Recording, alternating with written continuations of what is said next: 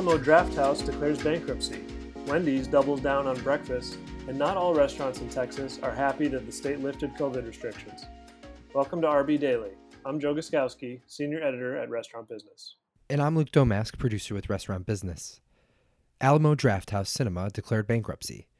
The hybrid movie theater/restaurant chain filed for Chapter 11 as part of a deal to sell itself to its lenders, including Altamont Capital and Fortress Investment Group. Alamo had more than $100 million in debt, but was in good position heading into 2020 before the pandemic led to the closure of its theaters.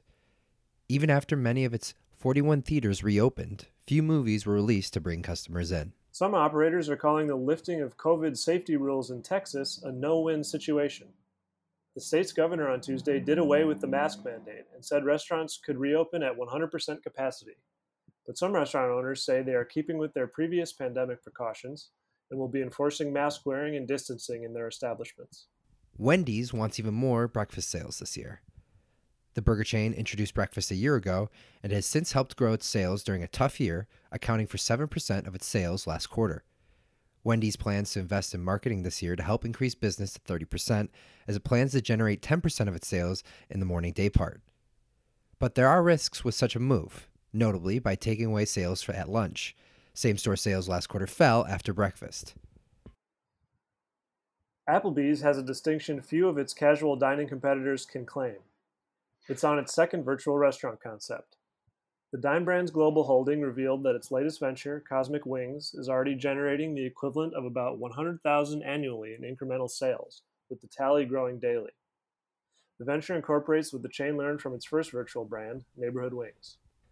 Wawa Grill has a new president and CEO. The fast casual promoted Andrew Kim, previously the chain's chief legal officer, to its top post. Kim, a franchise attorney, started with Wawa Grill in 2006 as an outside legal advisor. He became chief legal officer in 2018. The United States will have enough vaccine available by the end of May to inoculate every adult against COVID-19. So what's that mean for restaurants? The unexpected surge in supply may indeed be a light at the end of the tunnel, as Biden says, but that doesn't mean normal times are just around the corner for the industry. Read the latest installment of the RB blog Reality Check to learn some of the nuances. Carroll's Restaurant Group is looking for some respect. The Burger King franchisee, which operates more than 1,000 locations, has cut back on acquisitions and remodels in a bid to generate more cash. But that hasn't necessarily won over investors that had their hopes behind an aggressive acquisition strategy. CEO Dan Orcondino told investors he thought the company's stock price didn't reflect its improved cash flow. The stock nevertheless declined 5% on Wednesday. Hard Rock Cafe's parted company with its president for nearly the last 4 years, casual dining veteran Stephen Judge. No reason was given, nor has his successor been named. Judge is an alumnus of Tony Roma's Bonefish Grill and Seasons 52. Shake Shack is testing environmentally friendly cutlery and straws, as well as aluminum water bottles. The fast casual is using, quote, regenerative disposals in select locations in California, New York, and Florida. The cutlery and straws contain no synthetic plastics, PLA, or synthetic glues, and are fully recyclable. Shake Shack is also said testing aluminum water bottles at its West Coast stores to replace plastic water bottles. BurgerFi on Wednesday announced it has appointed Michael Rabinovich as Chief Financial Officer.